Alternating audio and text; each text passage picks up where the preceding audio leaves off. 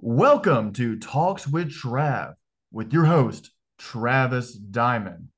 I'm very excited for today's episode. As many of you know, I credit the use of psychedelics to helping me overcome a lot of dark times in my life. And I actually came across someone who is a professional in the realm of not just psychedelics, but a psychotherapist. I'm joined today by Dr. Ann Metz. She is, as I mentioned, a psychotherapist, a researcher, and educator whose focus is on psychedelics.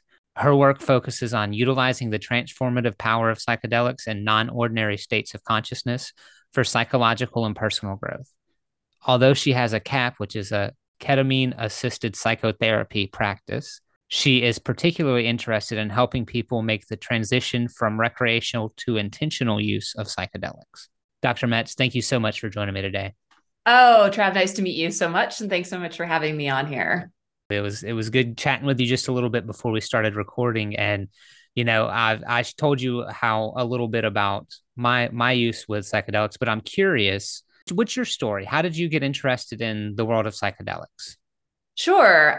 So when I was in college, like most college kids, I experimented with drugs and uh, took mushrooms and had a nice experience. It wasn't anything that I necessarily found so memorable or so magical that I wanted to do it again. And so I sort of forgot about them really until 2019. And in 2019, I was working as a practicing psychotherapist. I was in grad school, and one of the things I was really bumping up against with a lot of my clients was just feeling like there wasn't a technology out there that could help enhance the therapeutic process. So we would do a lot of work and it would be really hard, but there would ultimately be this kind of barrier, this wall that people would hit. And it would just be really hard to go further than that. And around about that time, Michael Pollan's book, How to Change Your Mind, came out. And I kind of read that book, and it really opened my eyes to the really long but somewhat secretive history of the use of psychedelics within psychotherapeutic circles. And so that to me was just really exciting, in addition to hearing about the history, starting to understand more about what the research was saying about how these medicines, these substances could really lead to profound, lasting change that wasn't just symptom reduction. It was actually healing the wounds that we carry with us and really alleviating some of the suffering that my clients were having that we were really struggling to address. So that was how I got interested in it. Awesome. Yeah. Yeah. So you came from a perspective of this is something that's, well, it's rather fascinating, but it's also something that I could use in my practice to help my patients heal and recover, and not just be a band-aid, but be an actual resolution to the issues they're facing.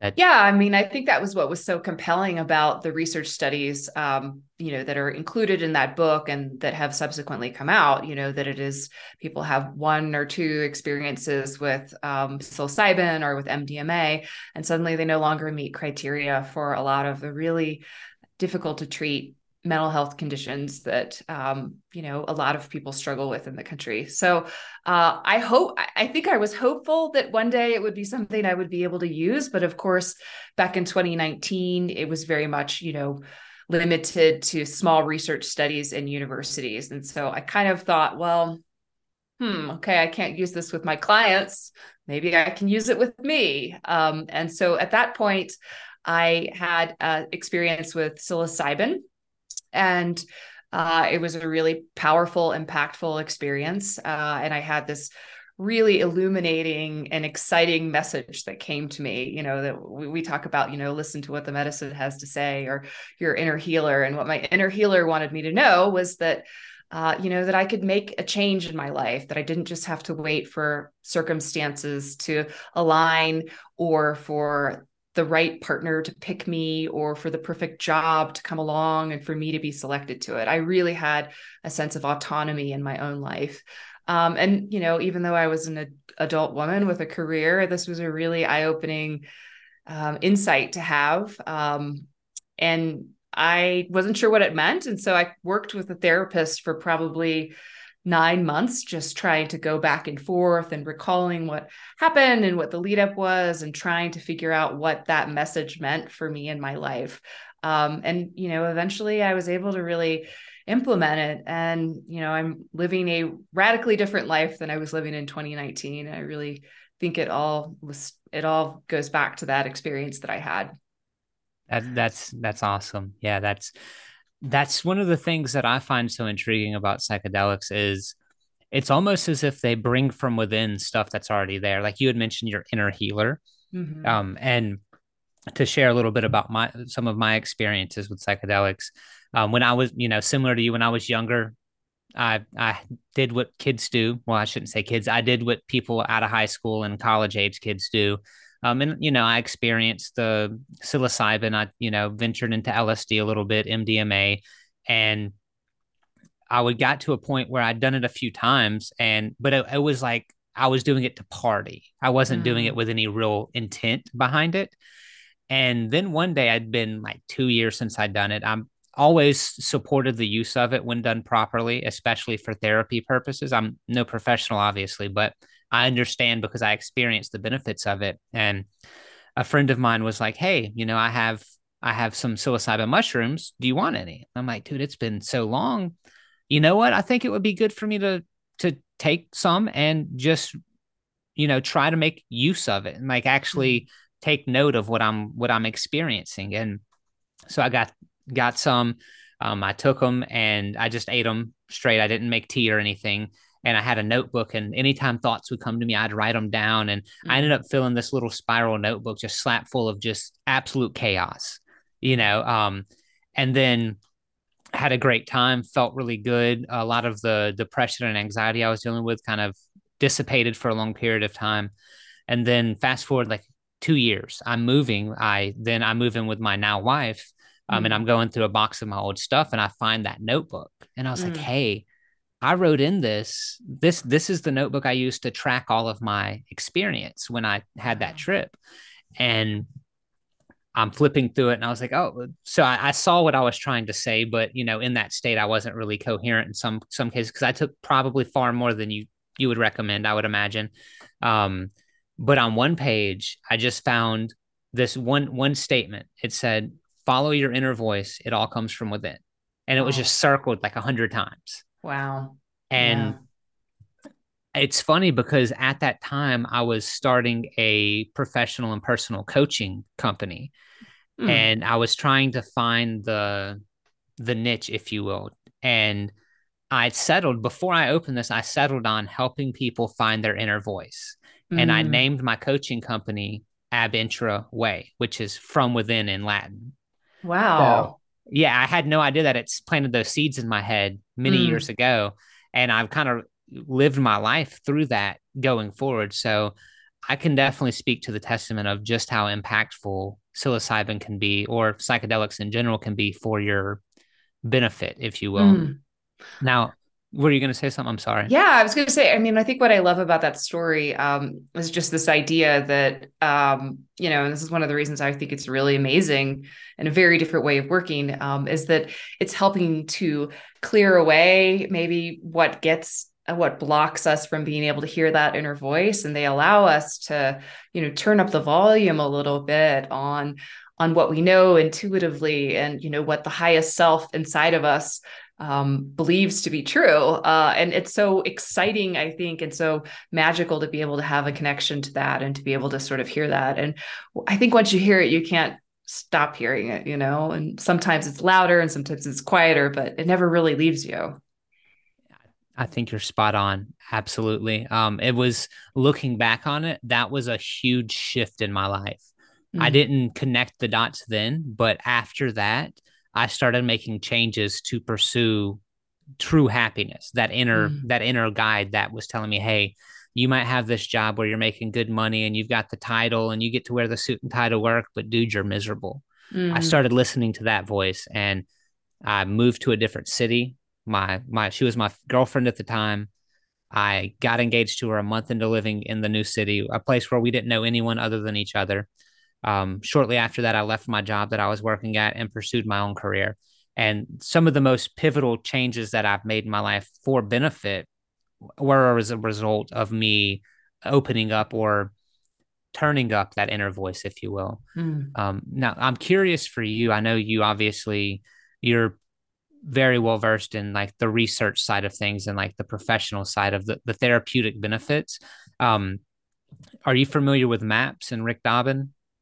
Oh yeah. I think that what MAPS has been doing is just really, really exciting. I over the summer took their MDMA therapy education program, which is sort of geared towards clinicians. I mean, Sure. they're very careful about not saying that this is the training program that you will need to have to become an MDMA therapist, because obviously it's not a treatment for anything right now. But yeah, I mean, I'm really enthusiastic about what MAPS is doing, and just cannot believe that we are as close as we are to potential FDA approval for PTSD for using MDMA. So, yeah. What do you Yeah. know? What do you know about Rick and MAPS? What are your thoughts on that? I similar. I would echo your sentiment there. I am a huge fan. I have again not the professional experience, but I have some friends that are prior military, Mm, suffering really bad from PTSD, drinking heavy, and they've turned to microdosing psilocybin and microdosing MDMA, um, and they don't have the effects anymore. that's I great. obviously can't make any claims about its medicinal usage or anything like that, and I'm certainly not trying to. But from Mm, what I've seen, one of my best friends, um, he went from being a raging alcoholic who was suicidal, very depressed, mm, on the verge of ending his life multiple times, to pretty darn happy and not really experiencing the consequences of going to war, if you will. wow. Yeah. So I'm excited to see that. I actually, before I got into a relationship with my wife, I was looking into MAPS to see if I could work with them, because I was single, didn't have any ties, no obligations anywhere. I was going to Mm, move to the I live in Florida, so I was going to move to the other hmm. side of the country and go try to work with them. But I didn't quite have the educational background they wanted, so didn't really pan out. But I'm a huge supporter. Anytime I see that he's on a podcast, I listen to it Mm, because I learn something new every time. yeah. I think it's very valuable. But um, I'm curious for you with your practice. What are some of the biggest results that you've seen from patients from prior to taking psychedelics to after psychedelics? Yeah. Well, I think the biggest thing, if I were to talk about it generally, is Of course. is a perspective shift. That so often in life we get caught in these repetitive ways of thinking about things, and we have these very fixed narratives about ourselves or about other people or about things that have happened to us. And psychedelic experiences can just be incredibly impactful, and particularly ketamine, because it allows us to have this moment where within the container of the safe space and under the sort of influence of ketamine, people can really change how they see things. And so a lot of clients I have had these stories about themselves of things that had happened to them in childhood that they somehow thought was their fault, that they had done something that had prompted it. And I think that the experiences that they have with ketamine and talking through it, they're really able to sort of realize, oh my gosh, this wasn't something that I called to myself or I brought on myself. It was just me. And I was in the wrong place and I was with an unsafe adult. And so I think that some of the sort of shifting in the way we see ourselves, within our own stories can lead to some of the more impactful changes. So I would say that those are the big changes. And then I think people, I always discourage people from making big life decisions immediately after a ketamine session. Don't Sure. quit your job, don't, break up, end your relationship. But I also think that, those things can be really important too. That sometimes the big changes really need to happen, and that the symptoms we're experiencing, whether the depression or their anxiety or certainly PTSD, they're an expression of something not being right in your environment and in your world. And whatever we can get that helps us to believe that we can make those changes, that we can Yeah. shift things, I think can go a long way towards people really relieving their own suffering. Yeah, no, that makes a lot of sense. And I'm glad that you've been able to help people have that experience. And I'm curious because you kind of touched on a couple of different things. You first you said perspective, and then you talked about depression, anxiety, things of that nature, which kind of in a roundabout way you have those because of a perspective, if you will. Mm. So I'm Hmm. curious, you're the professional here, and when I tell people that psychedelics can help heal their depression, anxiety, or even addiction, Mm. they're like, okay, Travis, yeah, sure. But from a professional standpoint, how do psychedelics help with things like depression, anxiety, or even addiction? Well, if I might take a very unclinical perspective on this, and this is really what I believe, and it's not probably the neurobiological explanation that people maybe would anticipate I would have, but I honestly think that they, the psychedelics produce spiritual experiences, and that we suddenly have a sense of feeling loved, of feeling connected, of transcendence, of being, part of something that's bigger than who we are. And I think that so much of depression, anxiety, other forms of suffering in the world are really rooted in this sense of alienation from yourself, from others, and from, often the natural world. And so I think that if I were to pinpoint what I think is the healing property, I think it's that. I think it's the connection to something greater than yourself that ultimately heals. If I'm honest, I was not expecting that answer, but I'm so thankful that you gave it. I think Mm. that is a beautiful answer, and I, as someone, again, I can only speak from my personal experience, but that is exactly what I felt. And even when I was taking psychedelics to have a good time versus to heal, Mhm. I felt a level of connectedness that I didn't have. Like, Mhm. I'll share something with you that some people that are close to me know, but most people don't know this about me. Mhm. Um, I started smoking marijuana when I was 13 years old, and then I Mhm. smoked it almost every day until a few months ago, honestly. Mhm. Um, and when I first started smoking it, it was because I was like, my brother's doing it. It's the cool thing to do, and and then I found myself not really enjoying life, and I wanted to be numb. Mhm. you know Yeah. and then it got to like where everyone does it, and I just surrounded myself with those people, and even when I was sitting in a smoking circle with everyone, I still felt isolated. Mhm. But when I started taking mushrooms, I started hanging out with people that I did not know at all because I felt connected to them. Like we would take mushrooms together and just go out to the beach and just enjoy the beautiful waves as they crash on the Mhm. ocean or whatever. Yeah.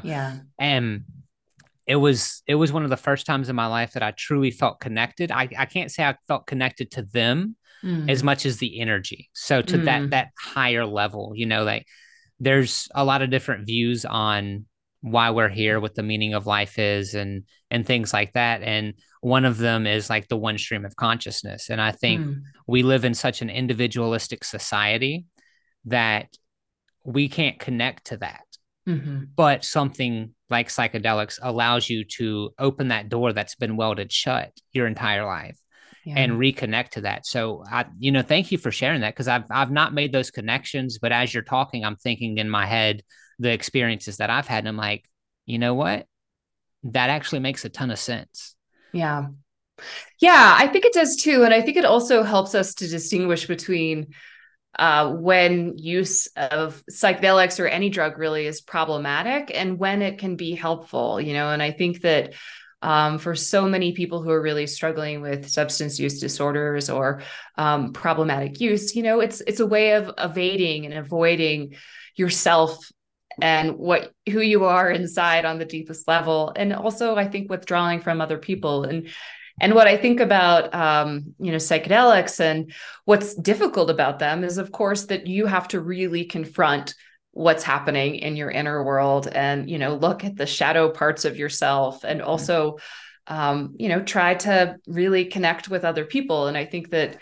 I think that that's one of the things that's really wonderful about it. And one of the reasons I think having intentional use around it isn't as, I would hope wouldn't lead us down the same path as, the opioid crisis. I think that that's often something that people bring up as a cautionary tale. And I for sure think there's a reason to be cautious about it. But I also think, the way that we're going about it and our intentional use and our seeking of connection is what I think will keep us from sliding into that again.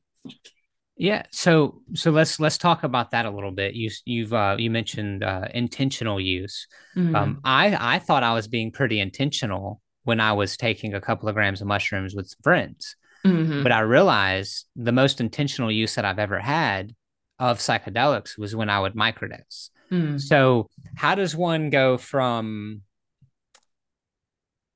thinking that using it period is intentional to actually having true intentional use? Is it like a perspective where, hey, I'm doing this because I want to heal, or is it, where you're taking it in a controlled environment? What are your thoughts on that? I think there's probably a continuum of it. And, I think that obviously the set and setting of the way the way I practice my practice, I really have obviously an agenda where I really am like, well, the best thing you can do is not be hanging out with people. You can be in a quiet, controlled place where you feel safe. You can be listening to music. You can have your eye mask on and you can just be going inside. And on top of that, having lots of preparation and thinking through in advance about what your intention is, about what you're hoping to learn from it. Talking through, what challenging feelings or challenging memories might emerge, and just sort of helping yourself be prepared to approach those things rather than maybe walk away from them or disengage or distract yourself.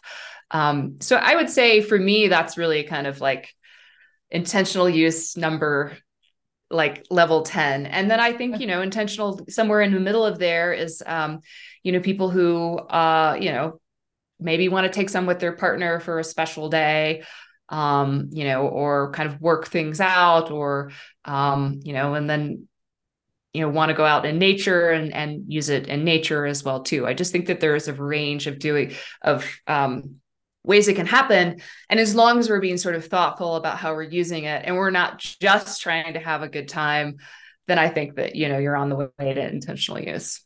Not that it can't be fun still. Like, I think that's Sure. the important part too. And probably something we don't talk enough about in the kind of clinical literature is just the sort of euphoric, pleasurable parts of psychedelics, because that's really, I think, a piece of it, Mhm. Yeah, I agree. I think that's one of the reasons. And again, I'm going to say this a couple of times throughout this. I'm not the professional here. I'm only speaking from personal experience. But I believe that when I would like microdose some Mm-hmm. psilocybin, just point two or what have you, Mm-hmm. those are the times where I feel completely free. Like I'm Mm-hmm. I'm very hard on myself and I'm very Mm-hmm. rigid about the way I live my life. So Mm-hmm. when I would microdose, I would just, I don't want to say be carefree, but I would just feel free. I would feel good. And it's very few things compare, again, from my perspective, to having a microdose and being in nature, being on a Mm-hmm. trail, being able to sit in some grass or hear and watch the waves crash on the beach, whatever it may be. I feel like it gives you an extra level of connection to nature. Yeah. But I'm curious, what do you think, in your opinion, like microdosing versus taking a heavier dose, is it dependent upon what you're trying to accomplish? Like what are your thoughts on that? Well, I think the jury is still kind of, the jury is not, actually, I'm getting this phrase wrong. I'm not sure that the research for microdosing is that strong. I mean, the studies Okay. that have kind of come back have sort of said it's probably doing something, but it could just be placebo, which is not to say that placebo isn't anything. Sure. Um, and I think that so that's kind of a piece of my hesitancy around microdosing. The other piece around that is that anything that you're psychedelics often have an increased level of serotonin in the brain. And there have been some studies to suggest that repeated stimulation of serotonin can lead to heart trouble or serotonin syndrome. And so I think that, there are some reasons to not take them consistently all of the time. And I think a lot of the protocols that are out there encourage you to, take a day or two off each week, but you're taking it pretty consistently. And so I'm not sure that I'm not sure that that is without some potential harms or side effects. And I also feel like the therapeutic model that I really like, and I think this is the sort of difference between somebody who's, doing this on their own and using an intentional way and the way I sort of feel like it is, which is connecting to this element of being a healer in the community, is that really it's even a low dose, I think is fine. A low to medium dose can be much more, I think, impactful over the long term and maybe have a more lasting effect. But I know people really like microdosing. And so I know I'm in the minority on that, where I'm just kind of like, I don't know about that. So I wonder if people, well, I guess when you say people, you're probably referring to other professionals, but my brain went to the people I know, because a lot of people that I know that do deal with psychedelics, they prefer microdosing as well. And I always kind of in jest say, well, you're just saying that because you get to take it more. That's why, you're getting it every 4 or 5 times a week versus once a month, Yeah. I try to annually have a really good spiritual journey with psychedelics. I don't know how would we define low to medium dose? So I would say, and I guess we'll just talk about psilocybin. Okay. I would say sort of low to medium would be somewhere between 2 to 4 grams of psilocybin, 5 being like the hero dose. That was my next question. If you're familiar with the term of the hero's dose.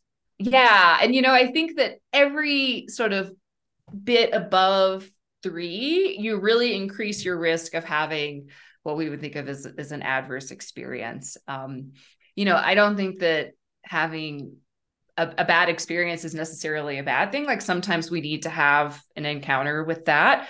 But sometimes so like psychedelic experiences can be traumatic for people. And I think that the closer you get to the hero's dose, the more risk you run of having one of those sorts of things. And so that's why I tend to sort of like, the medium to low dosage on things. And I also think that the other part of it is just a capacity to surrender. And I think that's easier when you're in an office with someone who's there to kind of watch the store, that you trust, that is going to take care of you and is there to sort of, hold your hand if things get scary. So, I think that's kind of the other piece of it too, that, for what the work that I'm doing or will do, assuming that psilocybin becomes legalized, it'll be that kind of lower dose where you're still able to talk and have a little bit of lucidity, but you're still under the influence, it's still working.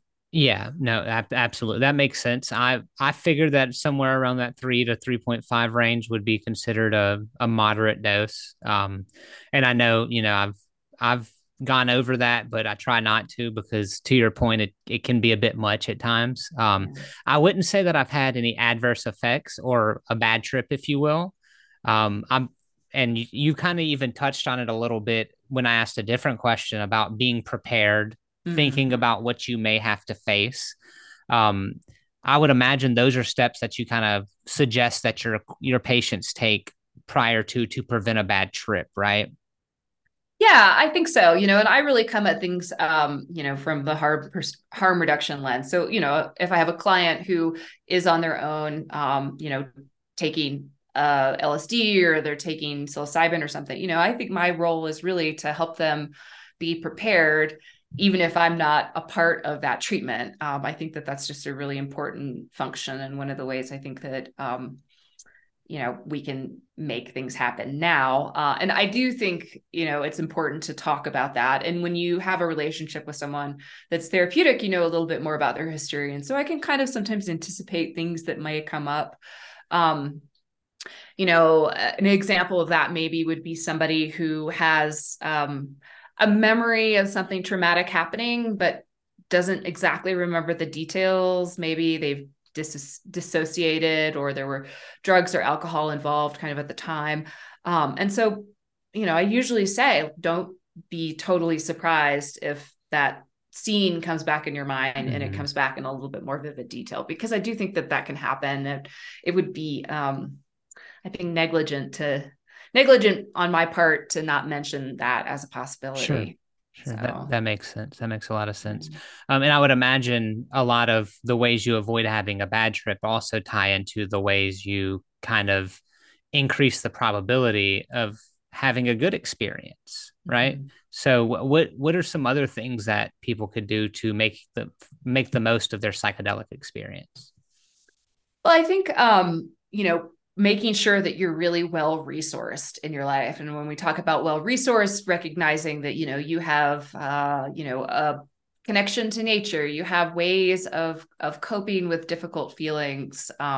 You have friends and family that are supportive of you, that you can call when you have a bad day. And so I think about those as being sort of things that are environmental that can be really helpful.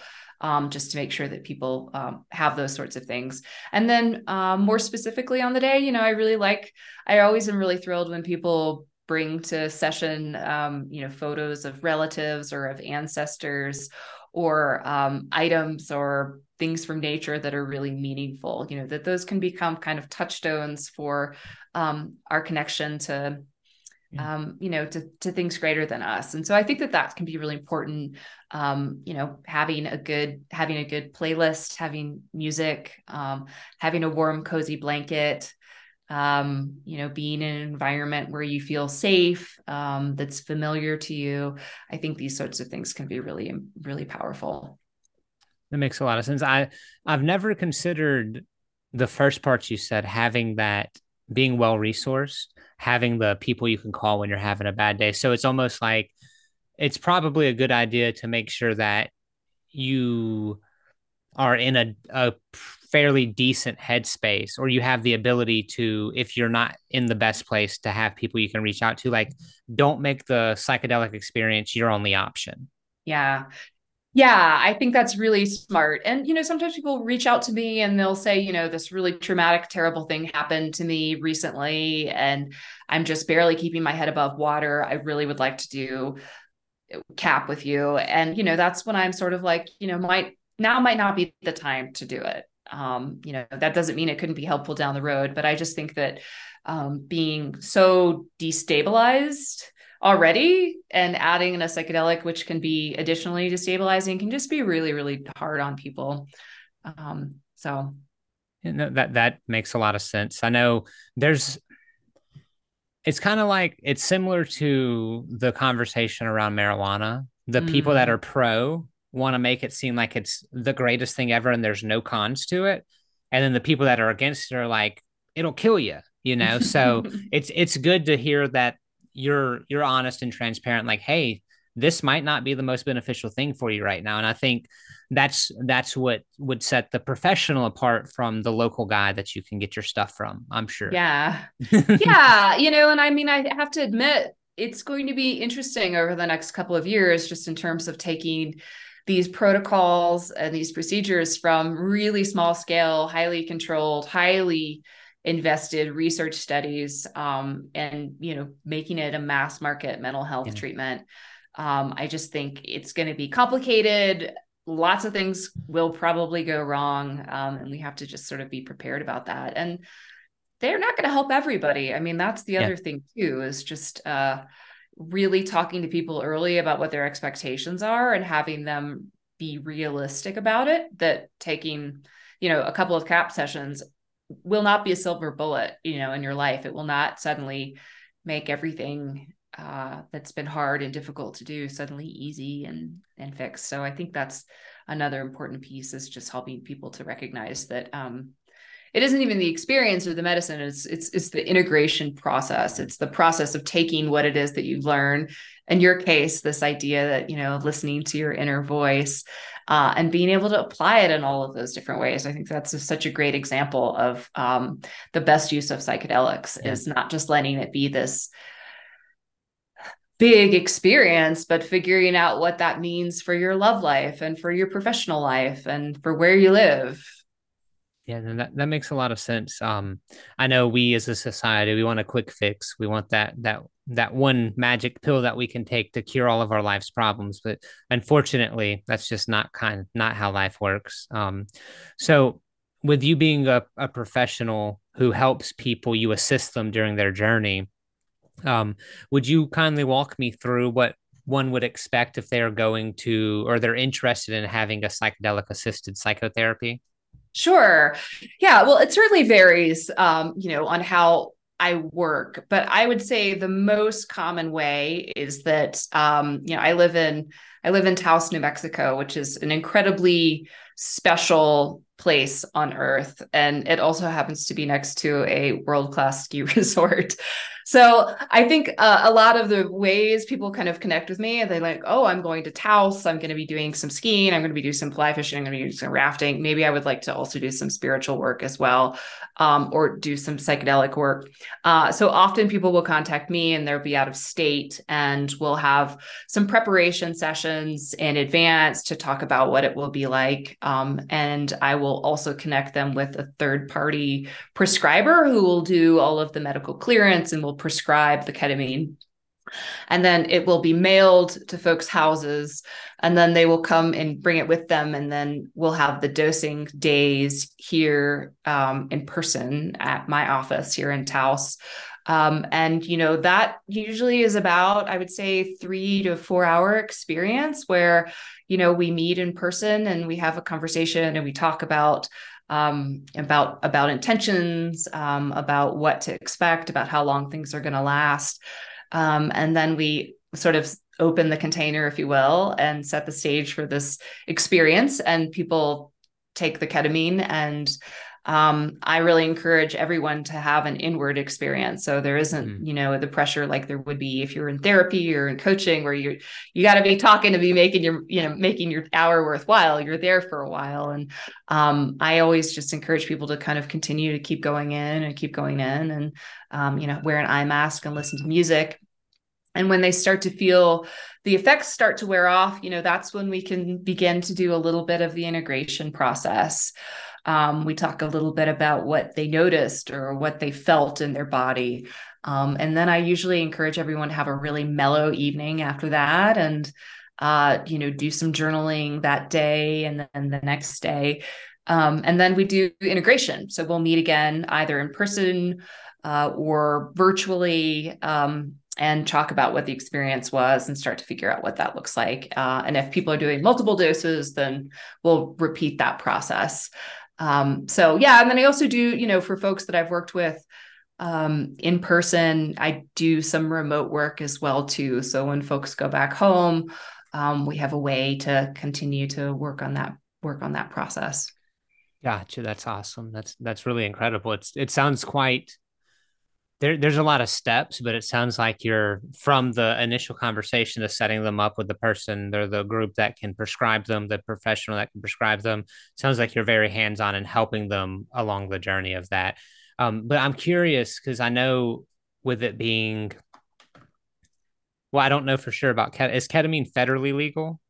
It is, yes. Okay. So, yeah, ketamine has been around since the 1970s. It was initially, a battlefield analgesic to, be a painkiller that would help people, deal with really profound battlefield injuries. And the way that it works is it's not a classical psychedelic. It's what we would call a dissociative anesthetic.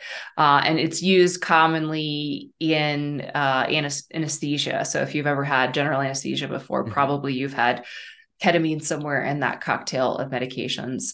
But I would say for the last 15 years, and certainly heavily in the last 5 to 7, it's become more commonly used in an off-label way for treating mental health conditions. Gotcha. And there are folks out there who treat everything from addiction to tinnitus with ketamine. Gotcha. So, So yeah. okay, because I was wondering, because I know like with me living in Florida, Florida's pretty conservative on what they will and won't allow. So I was thinking like if I was to, connect with you, how, because you said they get mailed to their house and then they meet you Mhm. with it. So I'm like thinking in my head, I'm like, okay, so I would have to get this.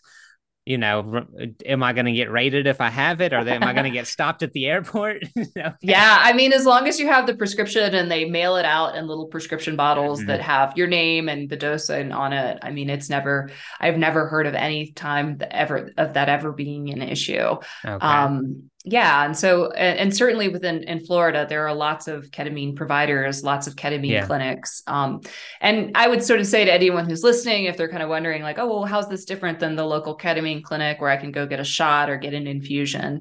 I think that's really just about the ketamine experience, and that CAP, what I offer, is very much about the integration and the preparation, and also having creating this healing container where you have someone that you trust who's sitting next to you and gives you a snack at the end of the experience, and if you get cold can pull a blanket on you. So there's a really lovely kind of nurturing mother uh, aspect to it that's very different than anything I learned in my grad school program, but I think is pretty powerful for people to be able to feel really cared for and safe when they're in this vulnerable state. So, Awesome. Awesome. That makes a lot of sense. I appreciate you sharing all that. Curious, we've talked a little bit about other psychedelics. Do you know of any timeline on any like medicalizing or legalizing MDMA or psilocybin even? yeah, well, I can talk a little generally about what I know. And this is always the conversation that, I'm asking the people who know more than me. I am under the impression that MAPS, they just wrapped up their phase 3 clinical trials for MDMA. And I think they're prepared to do a drug application with the FDA.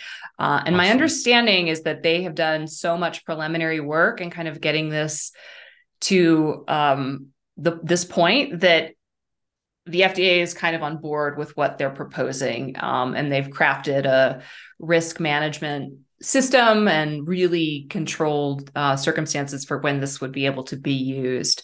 And I think they're thinking next summer it'll be potentially federally legalized for That's the treatment incredible. of PTSD. Yeah, That I is mean, incredible.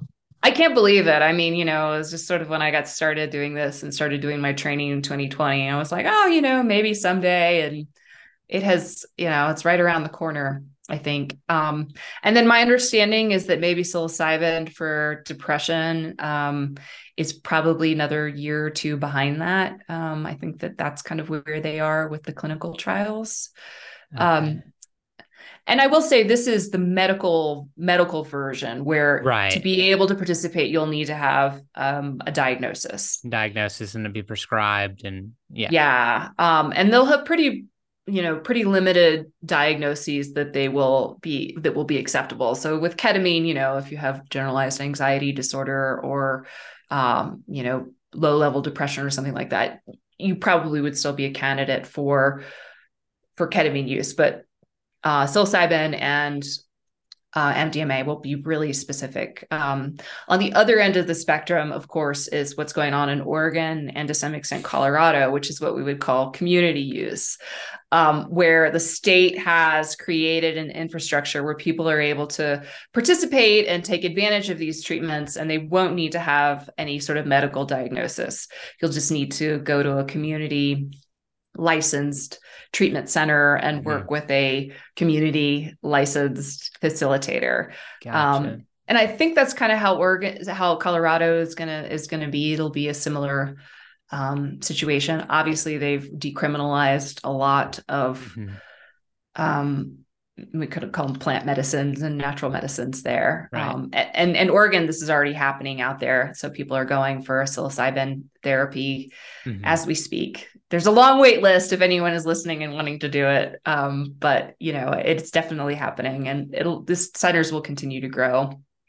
Absolutely. And I think that shows the, well, not necessarily the community use or recreational use in Oregon, but the timeline for everything being approved by the FDA with MAPS, with the Mm-hmm. MDMA and the psilocybin, I think it speaks to one, the validity of the actual usage of it, but two, I think it shows how we as a society are progressing and getting away from I don't want to say fear mongering, but there was definitely a smear campaign that took place during the hippie movements of the 60s and Sure. everything. So I'm excited to see that because I was always fascinated by that time frame, that time era of history. And I Mm. never thought in my life that I would experience where I'm having a conversation with someone and we're talking about the potential timeline of the medicalization of these substances. But I am curious, are you familiar? I have two questions. So I'll ask the first one, then I'll go to the second one. Are you familiar with Ibogaine? I know a little bit about it. But only just kind of a Sure. research perspective. And obviously I think it's had pretty solid evidence base for treating addiction. So I also hear it lasts about 14 hours. So Yeah, that's it's a long haul for sure. And I've never experienced it, but I've heard a lot of people talk about it. I've listened to a lot of podcasts. I've looked at the research on it. mm, And I don't have a PhD, so I'm not going to sit here and pretend like I've thoroughly understood the research. mm, But what I can understand is the story that someone shares when they do experience it. So I've often wondered why something like that is not even remotely considered in the States, especially after the opioid pandemic mm. epidemic that we've experienced. But that's a different conversation. I was just curious if you'd heard Yeah. much about it. Well, I'm pretty sure that in Colorado that that's on the table for, Really? for treatment. Yeah, I'm pretty sure. And if nothing else, it's certainly going to be decriminalized for sort of social sharing purposes. So I do think that, like exactly what you said, that with the opioid epidemic and just the fact that we don't have really great treatment for addiction in the same way Mhm. we don't have great treatment for PTSD. I do think that that one is in the mix with the decrim nature Yeah, movement. that's awesome. That makes me very happy because I've been like I've lost friends and loved ones to opioids, Mm-hmm. both through like them dying from them directly and them basically losing control of their life. Yeah. So it hits very close to home to know that there is a potential resolution for those problems and it's completely Mm-hmm. ignored. So that makes me feel really good that that is what's on the table. Awesome. I appreciate you sharing that. Mm-hmm. The next question, kind of to go back to ketamine, the first time I ever heard about ketamine or anything like that, it was quickly followed up with, "It's a horse tranquilizer." Have you have you ever heard that or any? Is Oh there any validity yeah. to that? Yeah, I think actually, I mean, I think that's probably where it got started. Yeah, I mean, my grandfather was a large animal veterinarian. He's unfortunately deceased, but I would love to have a conversation Ah. with him about horse tranquilizers. But yeah, I think that's originally where it started. But I mean, Sure. I think a lot of medications, a lot of medications we sort of find are helpful by Hmm. accident, and the great example of that is of course lithium, which is used to treat mood disorders. Originally it was used for people trying to treat gout, and they found that people who had lithium to treat their gout were a lot more mellow, and so then they started using lithium to treat mood disorders. So it's often an accident that we end up having the prescriptions that we have, which I sometimes make this joke, and I obviously respect psychiatrists, but sometimes it feels a little bit like they throw caca at the wall to see what sticks, and really like there's no science, there's no disease model for intervention, and so it makes it, I Yeah. think, hard to figure out how to work. Yeah, and there's a lot of medicines that are their original intent is not what it's used for today. A very commonly known medication that most people are probably unaware of, Viagra, for example. Mm. It was developed originally to treat high blood pressure and chest pain. Really? Yeah. Ironic, That's right? great. I did not know that. That is ironic. Yes. Well, better living through chemistry, right? Yeah, yeah. And apparently they found through their studies that it had some alternate effects. And they're like, hey guys, it was made by Pfizer. So of course they're a for-profit company. So they're like, hey, don't throw it away. Let's just rebrand it. Yeah. Oh, that's great. Yeah, so I would love to know how many drugs or medicines are out there that are used for on daily basis by people for one thing, but they were made for something totally different. They just accidentally found out that it has this effect. That would be a very interesting article to read for sure. That would be. And there's so much off-label use of things anyway, even if it's like not the original intent, like ketamine's this great thing. It's like used for anesthesia, and now we're using it to treat treatment-resistant depression and suicidality. So exactly. So let me ask you this. If anyone's listening and they've never experienced psychedelics, or maybe they did and they had a bad experience, and this conversation has made them say, hey, maybe I should, see about that again, but maybe they're a little scared or hesitant. What would you say to kind of reassure them or to make them a little more comfortable in making that decision? I think I would encourage them to find a provider, either a coach or a counselor who is, has a harm reduction lens or has some specialization in this sort of work. Because I do think bad experiences are normal and they certainly happen to people. And I think, being able to feel supported in that, and also recognizing that even if you had a bad experience with something, that doesn't mean that you should never try it again, that there is, that we sometimes have curiosities about things, and that maybe if we did it under different circumstances, it would turn out a little bit differently. And then beyond that, I would just say, if you're going to do this on your own and, can't find a provider who does what I do, then I would say go low and go slow. That jumping right back in and trying to heal a bad experience with a big hero's dose is unlikely to work. Good point. So, good point. Yeah. Gotcha. Okay. Well, I appreciate you explaining that as well, because I know I've had conversations with people because, like I said, I support doing it the right way. I don't think it's a good idea to just on a Friday night randomly get them after you've been drinking all day and try to throw a few mushrooms back and see what happens. I don't really think that's a good idea. But I do believe in the benefits of them. So I have these conversations from time, not too often, but more than most, I would imagine. Yeah. I can't imagine a regular conversation psychedelics for you, obviously it is, but not for many. That's why I was so excited for this, because I'm like, I get to talk to someone who's an actual professional in the subject. Awesome. Yeah. Yeah. So, where was I going with that? I lost my train of thought.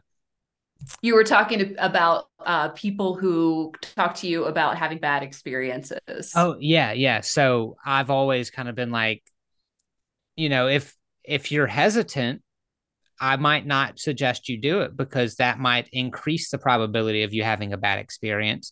But then I kind of lighten the mood by saying, but my wife's grandmother always suggests trying food 3 times before you decide you don't like it. That's very funny. That's a great one. That's a great one. I won't steal it because I don't know your wife's grandma, but wish my grandma would clever like that. That's funny. Yeah.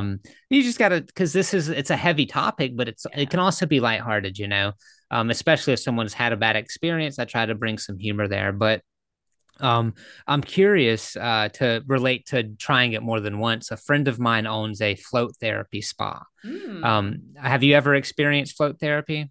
I have. It's wonderful. Yeah, it is awesome. The reason I brought that up is because he explained that he always gives like a discounted price on the first time, because he's like, it's kind of like sleeping in a hotel bed. The first night you're there, it's awkward. It's not very comfortable. It's a little weird. You don't know what to expect. But then the next time you sleep, the next night you sleep like a baby. So that when you said, just because it didn't work out the first time, my brain went there. I love the benefits of floating for sure. It's funny because a lot of people who are pro floating are also pro psychedelic. Yeah. They have a lot of overlap. I mean, I think what's great about floating is that it makes you aware of like, oh man, all I am is my consciousness. You know, I'm just this like floating a floating bag of skin, but like I am intentional and I'm thinking about myself being this floating bag of skin.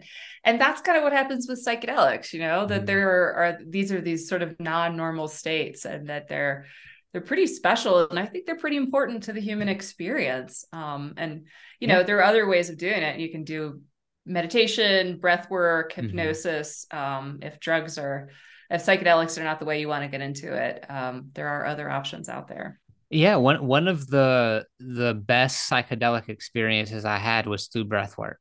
Was Wow, through breathing. cool. Yeah. Are you familiar with Wim Hof? Yeah. Yeah, I did like 8 rounds of the Wim Hof method, Mm. and by round 5, I was definitely not seeing things. The walls weren't breathing. I didn't see little dragons flying around, but the internal feeling that you get from certain psychedelics, I was definitely experiencing, and I was not in my. I was definitely in an altered state of consciousness. And then there's another one. I can't remember what it's called. Um, Holotropic breath work, Thank maybe. you. That's it. Yep. Yeah. Yeah, that one. My wife, she had an incredible experience doing that. That's more like do it for a long period of time. So I Mm-hmm. don't have the willpower for all that, but yeah, she had a great response from that. And then what was the other one? Oh man. I don't remember. I'm drawing a blank. What did you say prior to that about you said breath work? What else? Meditation and then hypnosis. Hypnosis. Okay. No, I don't remember. There was another point I was going to make. There's something else I was going to say, but I don't. Oh, actually, just came back to me. So you were sharing some of the experiences that you had, that your patients had had, and I shared some of mine. But I'm curious, um, what what are some of the more profound things, if you will, that psychedelics have taught you through your own experience or through the experience of the provider? Mm. I mean, I think that they are spiritual lessons. They're lessons, you know, you know, of love and consciousness being the basic building block of life. You know, I think that those are sort of the big ones that have come through to me. And also, you know, I think another one, you know, along the lines of love is that the experience of love is an active verb. You know, it's loving other people, it's Mm-hmm. having love for others, and that's what gives us the experience of being loved. I mean, I think that maybe in prior relationships I've had this expectation of wanting to kind of be adored, and that, you know, I will feel loved in this way, and that it's really been through the act of loving other people that I myself have been able to feel loved in Yeah. return. No, that makes a lot of sense. And I think you're spot on. When I a couple of years ago I did this, I read it somewhere, heard it in a talk. I don't remember what it was, but they were talking about someone giving you a compliment. And I've Mm. always been incredibly uncomfortable receiving compliments. And I've Mm-hmm. also been incredibly uncomfortable giving compliments. And Huh. they were saying, someone is probably uncomfortable giving you that compliment. And then when you compliment them back, they're like, Mm. it's even more awkward. So just say thank you. So what I Mm-hmm. started doing was somebody would compliment me and I'd be like, oh, thank you so much. I really appreciate that. And I wouldn't say anything else. I would just leave it at that. And like Yeah. I would see them like feel better. And then I started feeling good. And then I got to a point where, which is, it's part of my character now. It's part of who I am now. But before, it was way out of my comfort zone. I will unprovoked go up to someone and be like, hey, I love that shirt. Or, hey, Mm. dude, where do you get your haircut? That's awesome. Whatever it may be. Right. So to tie into that, I think when you said love is a verb, you have to give love, and it makes it a lot easier to receive love. Mm-hmm. And I think you have to start by loving yourself. Mm. And that's where psychedelics have played a huge role for me in helping me overcome my less than desirable beliefs about myself and Mm. perspectives about myself. One of the things that I learned, I was I was hanging out with some friends and we were all having a psychedelic experience. And I'd always, because they all went to college, they have their college degrees and everything, and I didn't. I barely graduated high school. Granted, it was due to poor decision making, not intelligence, but college was never in my plans, never in my path, right? And I always perceived myself as lower than them on the intellectual scale because they had degrees. And I was sitting there and we were having a conversation, and almost back to back, each one of them that I was talking with, they're like, dude, you're so smart. Like, how did you know? And then I think because I was having that experience, I was able to internalize it and like appreciate it. And then I started changing my perspective. And now I literally have a podcast where I share advice on how to improve your life.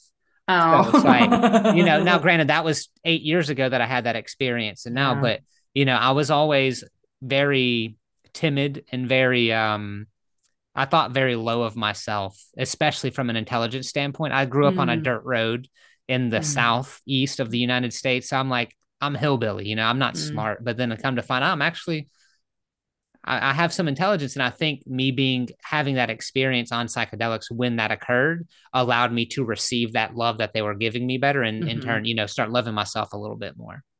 That is so beautiful. And first of all, Trav, I have to say, you're a really great podcast host. Thank you. I appreciate that. But, it's funny that you mentioned that, because that was the elusive thing for me for so long, was like, I'm supposed to love myself. Like, what does that even mean? What are you talking about? And it was only through, those experiences in 2019, 2020, that I started to figure out how to do that. I mean, I recognize I can't tell your listeners how to do that. It's not like transferable wisdom, but I learned it for myself, and I have never been the same. And just the like level of compassion and nurturance and acceptance that I have for myself,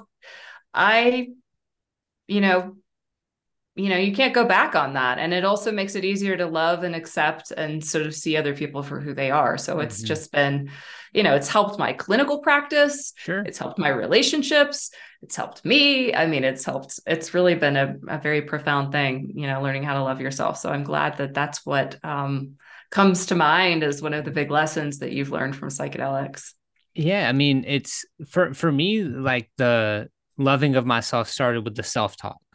I would do something wrong and I'd be like, oh, you're so stupid. You're such an idiot, and just be so hard on myself. And, before I got in a relationship with my wife, we were actually roommates for like 6 years. Friends, like we worked together, we were roommates, all that stuff. And then we parted ways for like 2 years and then we reconnected.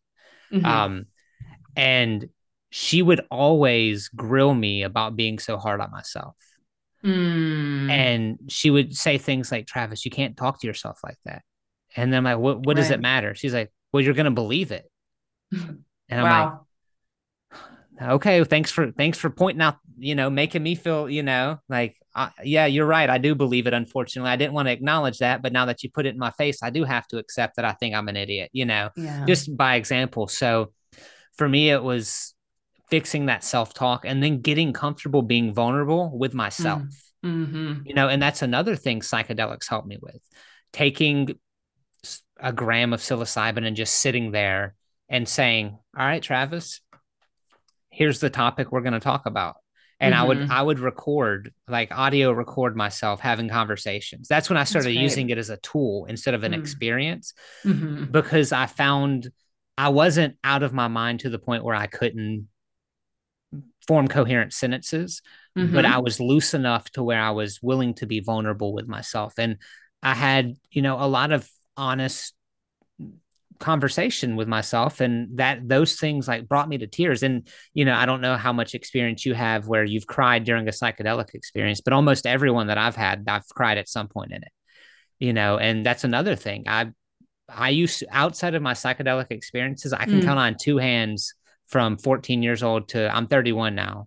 No, one hand, how many times I've cried. My gosh. And every one of them, actually, when my daughter was born, I watched her birth. I cried then. Other than that, it involved death of a family member. Wow. I just reserved the tears. But like those psychedelic experiences really helped me be more vulnerable in that regard. Yeah. Do you think that carries over into your life generally, in your relationship with your daughter, your relationship with your Oh, wife? 100%. I will, my daughter will do something for the first time, something irrelevant. She will bring me something for the first time. And it's like, oh, because she's 19 months now. So she's still at the developmenting stage, obviously. But she'll like bring me a toy and she'll hand it to me and I'll play with the toys and she'll just sit there fascinated and I'll get choked up. The other day, I watched her have her first interaction with two of her toys where she had a scene, an imaginary scene in her head. And my wife and I both sat there and cried. Mm. You know, it's, I, I'm so thankful that I've unlocked that side of me because like my dad growing up, he was, he loved me and I knew that he loves me and I know that, Mm-hmm. but he wasn't affectionate. He wasn't loving. He Mm. loved me by providing structure and guidance and a roof and all of that stuff. But it wasn't like a lot of I love yous, Yeah. So yeah, I was very thankful that I had unlocked that aspect of my brain for sure.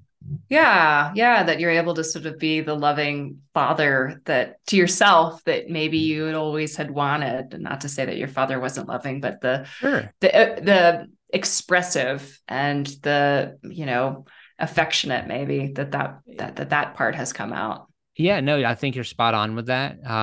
So I would actually ask you the same thing. How would I know you've touched on it a little bit, but how has your experience with psychedelics unlocked your mind to, being able to give and receive that love and be more vulnerable in your life? Yeah. Well, I think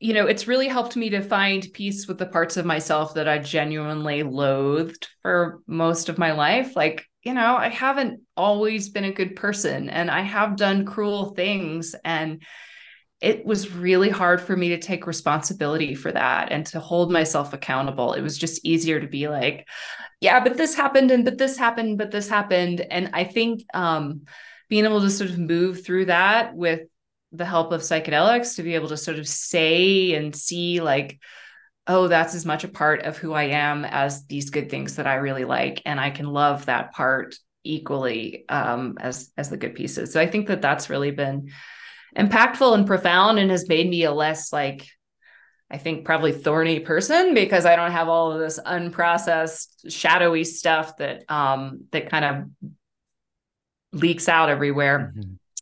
And I also just think it's given me so much so much more compassion for how hard it is to be a human being. And, I sort of see that with my clients and I really feel love for them. And, it's not like language that I would share with students or share with maybe other counseling colleagues, but that's really truly what I feel. And, I feel that with people who have wronged me in the past as well, too, that some of the experiences I've had have really reflected on moving past and forgiving people who have really, really harmed me and wronged me. And so I just, I like to say that going back to grad school is the single most important decision that I've ever made in my life, but that's probably not true. It's actually probably all of this.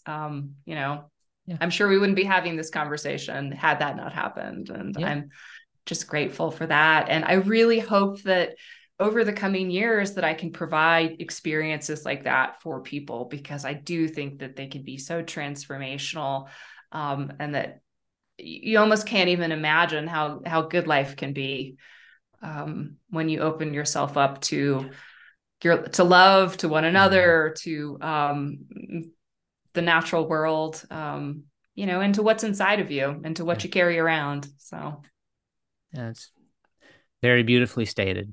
Absolutely. I completely agree with you. And I think the key to all of that, or at least for me and seemingly for you and for many other people, or maybe not the key, but a significant factor in that has been psychedelics. Now, to kind of have a little more lighthearted conversation as we get ready to kind of wrap up and everything, are you familiar with the immortality key? Yes, I am. I think that book is amazing. Right? Yeah, no, Yes. I listened to a podcast he did recently. I'm actually still listening to it. I listen to it when I run, so it's like a 3 hour podcast. So I've got 1 more hour of running to do to finish it. But Very it's, cool. I mean, mind blowing stuff. The thought that democracy, literally democracy, came from, and then there's actually one of the things I didn't know until his interview. There was how did he put, I guess, a species, I can't remember what they were called, similar to humans.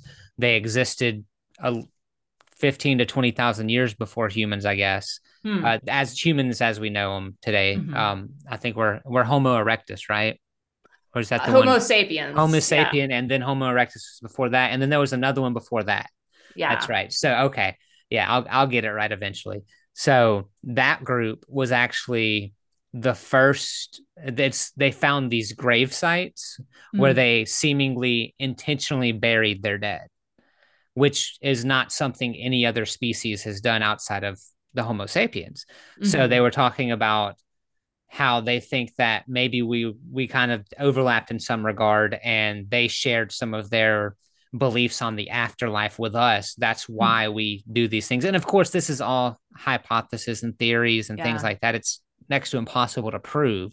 Sure. But yeah, I was just absolutely blown away by his interview and the way he's talking about the use of psychedelics in creating modern history or modern society, essentially. Yeah, I just thought that book was mind blowing. And, one of the, I think, legitimate critiques of psychedelics is that we're culturally appropriating these medicines and these ceremonies and these traditions from, indigenous people in South America and in Central America and, to some extent, North America. But I mean, that's absolutely true. But the West also had this too, ancient Mm-hmm. Greeks, that they had the sacrament that was, Mm-hmm. where you died before you died, and that became some of the kind of foundational pieces of the Eucharist and of communion. And I just think Right. it's so amazing to think that like all cultures have had this relationship with fungus. Yeah, I basically, yeah. mean, yeah, I mean, it's just so incredible to think that and to recognize that, and to, even though that history has obviously been lost since the library at Alexandria has been burned, but so cool that we're starting to know a little bit about it, and Yeah. there's some hypotheses that connect us to our own lineage and our own history and our own relationship to the mystical and the magical. Yeah. Absolutely. And I can see why people say it's like cultural appropriation. Um, but in the same breath, it's like it's a natural occurring plant or tree for the sake of ayahuasca, right? Mm. Um, I don't know how I understand because they use it in their cultural practices, but I think that is like to your point, a human experience. I think all humans have some type of, even Native Americans with the peace pipe, Mm. or the opium dens, or even, I mean, nowadays, even with alcohol, that is Mm-hmm. our cultural in America, our cultural experience with a mind altering substance is there's a Mm. bar on every corner. There's a liquor Yeah. store on every corner.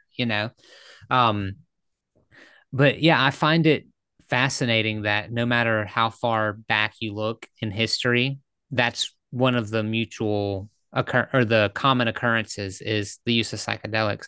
Yeah. Now, that brings me to my next question. Are you familiar with Terence McKenna? That is a familiar name. What has he So, written? um, he is the one who produced the stoned ape theory.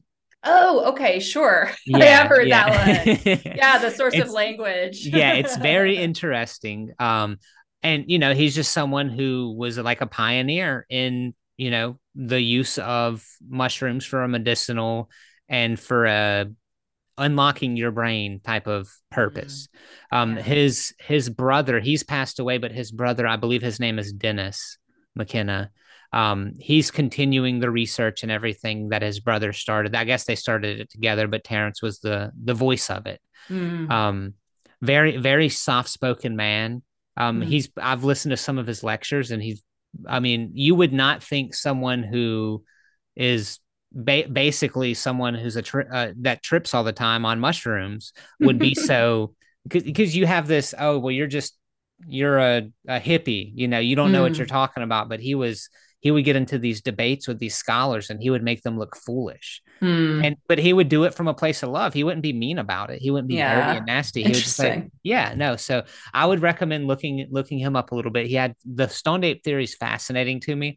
I don't know that I believe it necessarily, Mm. but it's very interesting because that is one possibility of how we bridge that gap between where we were Yeah. to where we are. So I mean, I don't have any other explanations for how we have language. I mean, no, I have a dog and I point to, anything that's not food and the dog looks at my finger. he's like, why do I want that? Yeah, exactly. That's funny. That's funny. So, Well, and I think this is probably a good place for us to wrap up. I know we're getting close to the time. So, do you want to tell everyone how they can learn more about you or get in contact with you if that's something they wish to do? yeah, sure. I would love to hear from anyone and always happy to consult. Or if you're interested in treatment, feel free to check out my website. It is Ann with an E, Metz, METZ. So AnnMetz.com. Easy to find. Awesome. Thank you so much. Yeah, and again, I truly appreciate the conversation. It was a great conversation for me because I got to learn a lot, but also I got to be more open and vulnerable about things that I've never really discussed on my podcast. So I appreciate that. Good. Well, I hope that your listeners have a new layer of appreciation for who you are and what a great podcast host you are. Yeah, thank you again for that. All right, guys. That was Dr. Ann Metz, and like she said, if you want to connect with her, you can reach her at her website. I will put her link in the episode description below, so you guys can just click a link, make it super convenient for you. If you did find value in it, or you have questions, or want to share your thoughts on the episode, I'd love to hear from you. Leave a comment, leave a review, let us know what you truly thought. Remember, I do not want a review if it is not a sincere one. I don't care if it's a 1-star review. The sincerity is what matters to me. With that being said, thank you all so much for your time. Until next time, y'all take care.